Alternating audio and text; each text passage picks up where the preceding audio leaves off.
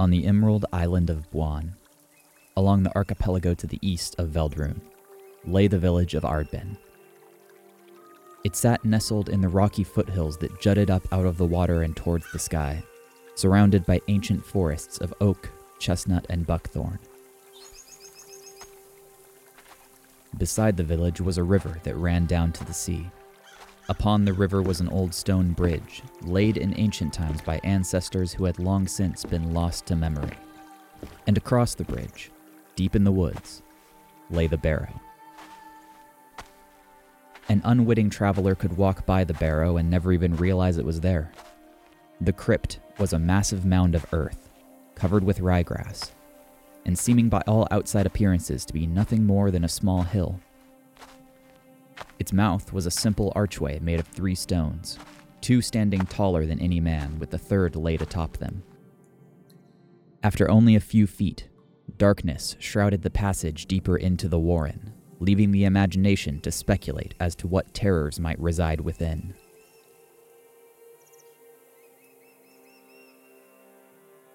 Just outside of Ardben, across the river, lived a farmer and his family. Their home was almost as old as the town itself. Many generations had lived and died within its walls. Life was not easy, but they cultivated a living from the rocky soil with food to spare. Their storehouse was well supplied and, unusually, free of vermin. This was thanks in large part to the fluffy ginger cat that had decided to make its home there. Cats, as you are likely well aware, come and go as they please, and this one was no exception. It came to the farmer's barn of its own volition and decided to stay. Mice and rats vanished as the mouser set to its task. The children of the household all fawned over the creature, which soaked up equal parts affection and sunshine in the breaks of its diligent work. A pair of golden eyes staring down from the barn rafters quickly became a familiar sight for the farm hands going to and fro throughout the day's labors, and it wasn't long at all before the cat had established itself as a permanent fixture of the household. It was near midnight. The faintest trace of moonlight shone through the clouds, and the hearth had burned low when the knocking began. It sounded through the house, 3 sharp raps upon the door. The farmer awoke and rubbed the sleep from his eyes. No visitors were expected, especially at such a late hour, but he nevertheless went to the door to see who could possibly be there. Surely it must be a matter of urgency to have merited rousing the family in the dead of night. He moved to open the latch, but was brought up short. The cat was standing near the entrance with its back arched and its fur on end. Its gaze was fixed upon the door as it hissed and snarled, interposing itself between the farmer and whatever lay outside. The reaction gave the farmer pause. Cats hold a special place in folklore. Tales from far to the south gave rise to the concept of cats having 9 lives, while folk on the mainland claimed that a cat may act as a sorcerer's familiar. On the Isle of Veldrun, cats were reputed to have a 6th sense for spirits and fairies. Though Ardben may not have been part of the island proper, everyone in the village knew of the legend. And, of course, there was the matter of the Barrow. Folklore did nothing to assuage the villagers' fears over the structure. As with many ancient burial sites, tales had emerged over the years to explain how it had come to be. One of the Aishi, the fair folk, was said to live there underground, amongst the dead. He was a mean sort, quick to anger and rumored to steal away the wicked and drunkards to serve him in his hall. None of the denizens of Ardben dared to venture within the Barrow to verify or disprove the legend, of course, and so the story came to be known amongst all who lived there. Few people lived on the Barrow side of the river for that very reason. A kernel of fear caught in the farmer's mind. Perhaps the neighbor who had come calling at such an unseemly hour was not human. He spoke sharply, asking the mysterious visitor who they were and what business they had with him. In response, 3 more strikes landed upon the door, stronger and more insistent this time. Again, the farmer demanded to know who was there. The The room was silent and still, except for the cat. The creature still hissed in agitation, lashing its tail back and forth as it stared at the door. The tension stretched for an endless moment before 3 blows crashed upon the door once again, rattling it in its frame. The farmer rebuked the unknown being. The door would not open, and whoever, or whatever it was not welcome. Silence fell. Just when the farmer thought his heart could not take it any longer, footsteps echoed into the distance. The cat regained its composure and returned to its comfortable sleeping place by the hearth. The night passed without further incident. For better or for worse, the identity of their visitor would remain a mystery. Welcome to a world very much like our own, but with a crucial difference. In this world, folklore is rooted in stark reality. My name is John Cornett, and I'll be guiding you through stories of strange events, close encounters, political conflicts, and tragic history, all set in a unique world that blends reality and mythology. This is the Wayfarer's Compendium.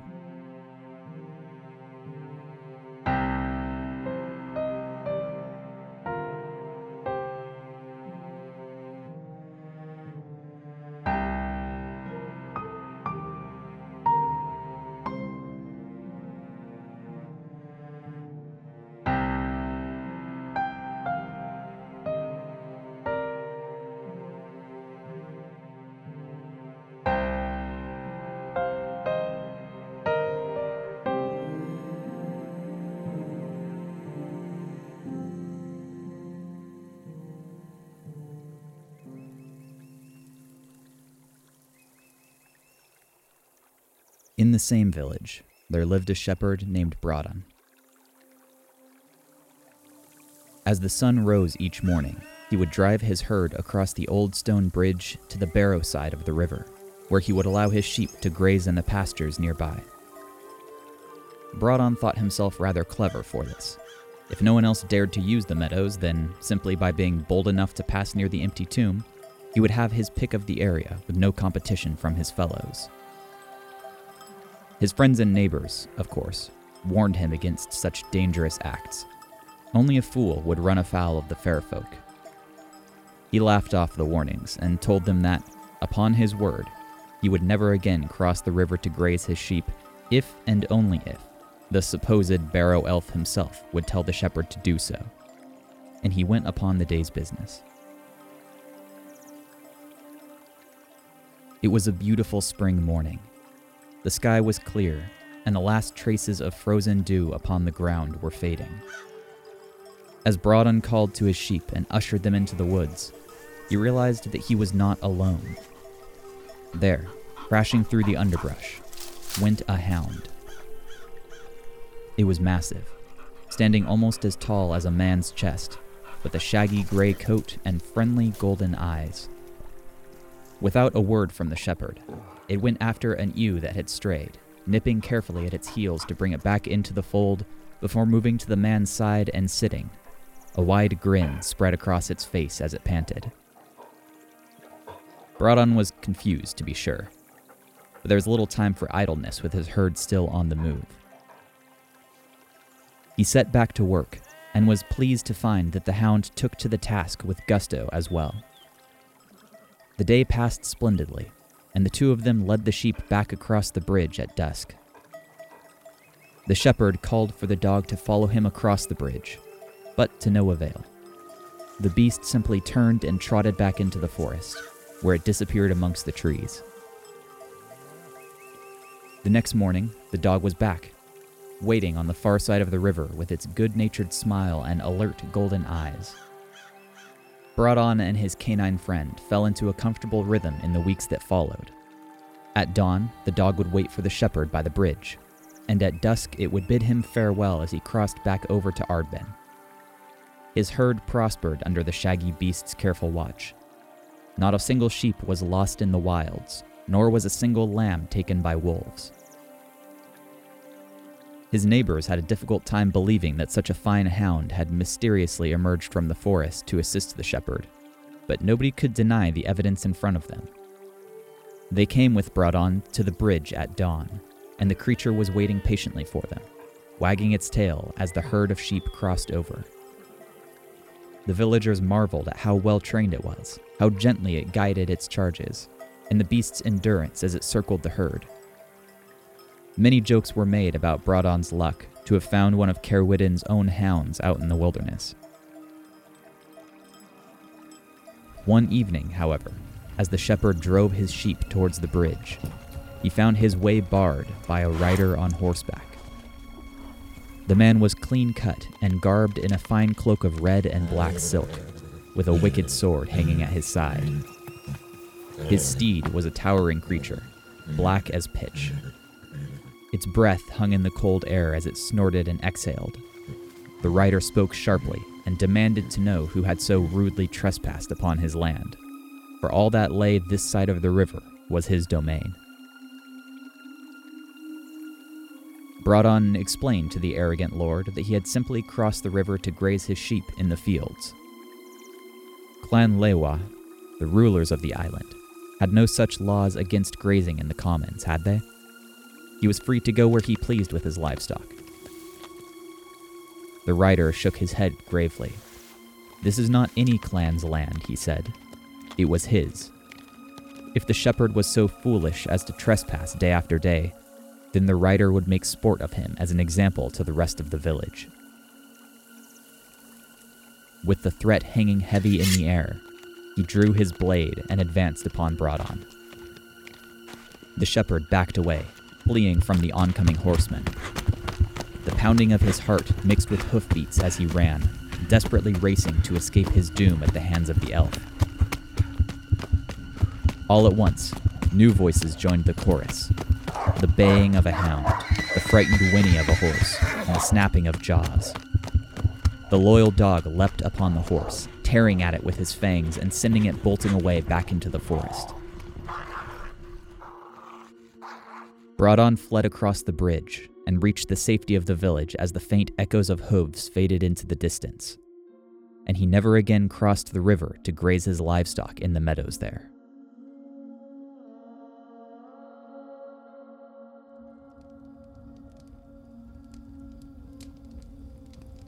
Leary was known throughout the village of Ardben for being a drunkard, a braggart, and a lout. He was a large, brash man with a ruddy face and a pugnacious disposition, fond of both boasting and fighting. When he set to drinking, as he often did, he would inevitably scoff at his fellow villagers' superstition regarding the ever-present Barrow across the water. On one warm summer night, as he finished off his 5th pint of ale and began on his usual digression regarding the Barrow, he was brought up short. His brother had heard enough out of Leary and leveled a challenge at him. If the Barrow is so harmless and the elf so feeble, go then and visit the crypt that same night. The intoxicated man rose from the table and declared that he would do so and come back with a trophy from underground to prove it. He made his way out of the village, down the winding path to the bridge, and from there across into the forest. The nightingales sang through the trees, their haunting melody carried by the warm summer wind. The river fell behind him as he strode through the shadows. He whistled along with the birds as he went deeper into the wilds. Gradually, as he approached the crypt, his confidence began to wither and fade.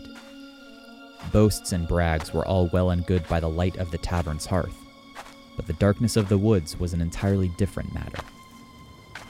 The trees loomed over him, and the shadows they cast seemed to stretch into an infinite void. He jumped at every gust of wind and snapping twig as his nerves frayed. The protective cushion of inebriation was beginning to taper off, and his good sense was returning in force. What was he doing out here, alone in the darkness? If the elf was a myth, what was there to prove? And more importantly, if the elf was real, what was he doing taunting the fairy? He slowed to a halt. There, barely visible in the distance, lay the entrance to the Barrow. A tall archway, capped with a single wide stone, led down into the depths of the earthen mound. The darkness within the tunnel was oppressive. By comparison, the traces of moonlight that shone through the canopy above Leary seemed bright as day. The rapidly sobering man weighed his options. He could see the barrow, couldn't he? He tried to convince himself that there was no need to go inside. He was practically there already, only 100 paces from the entrance. Surely none of his friends would hold him to his claim that he would retrieve a trophy from the tomb. As he bartered with his own pride, a sound echoed down the path. Hooves. From within the barrow, a movement could be seen, ever so faint in the darkness. Leary's courage broke. He turned and bolted back along the path towards the village.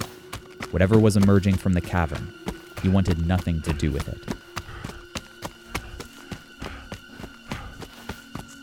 His breath was ragged and thin as he barreled down the trail.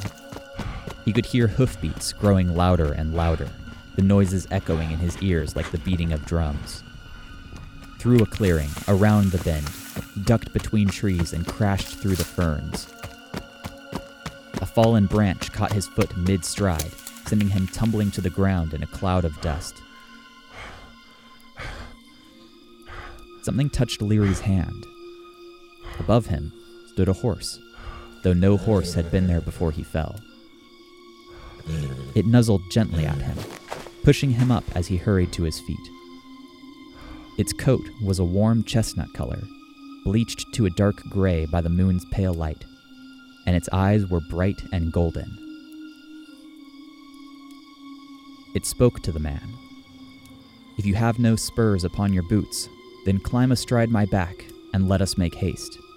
The fellow behind you is a mean sort, and it would not do for him to catch you upon his land." Leary was astonished. He asked the horse how it could speak as men do, but it laughed and answered that it did what it pleased, and if it pleased it to speak, then it would speak. The sound of hooves behind the man was getting louder and louder. It would only be a moment before the rider was upon them. Panicking, the man asked the horse how he knew he could trust it. The horse replied, "Oh, you certainly can't. But supposing that your other option is the Barrow elf, you may wish to trust me even so." And so the man climbed onto the horse's back. The wind rushed past the drunkard as he clung to the ferry horse. It careened along the path before veering into the trees, not slowing down in the slightest as the branches whipped at its hapless rider. Leaping over rocks and fallen logs, through ravines and then over them once more, the horse gleefully carried its charge on a death-defying course through the woods. Only once did Leary dare to turn back and look upon their pursuer, and he was greeted with a terrifying sight. Close behind them, a rider, cloaked in black and red, gave chase, his silvery sword flashing in the moonlight. The drunkard closed his eyes and clutched at his steed's mane, praying to Buanan that he would open his eyes to find himself safely back in his own bed, the terrifying night ride only a dream. All at once, the wind stopped. The hoofbeats faded. He cracked open one eye to see the bridge before him and the village past that. The horse spoke again. "I shan't bring you any further, for I cannot cross the bridge. You should go now to your bed. You are too drunk to be wandering at night. Good evening to you." And the man stumbled across the bridge, safely home once more. Leary's neighbors were dismissive of the tale, understandably so, with the scent of strong ale still hanging on the drunkard's lips. But he insisted that it was true, and found a believer in one man, a shepherd who claimed to have seen the elf as well. The descriptions were identical, down to the color of his cloak. Leary's story may not have been believed, but it nevertheless sparked a new legend on the Isle of Buan. If you find yourself across the river, you may meet the guardian fairy of Ardben, a puka that delights in helping mortals and confounding elves. Over time, the villagers gave the fairy a name, Ardshi, the fairy of the hills. It may speak to you, it may not.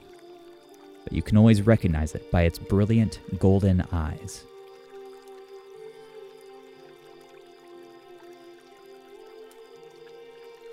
If you enjoy the Wayfarer's Compendium, the best way to support the podcast is to share it with your friends. Thank you for listening.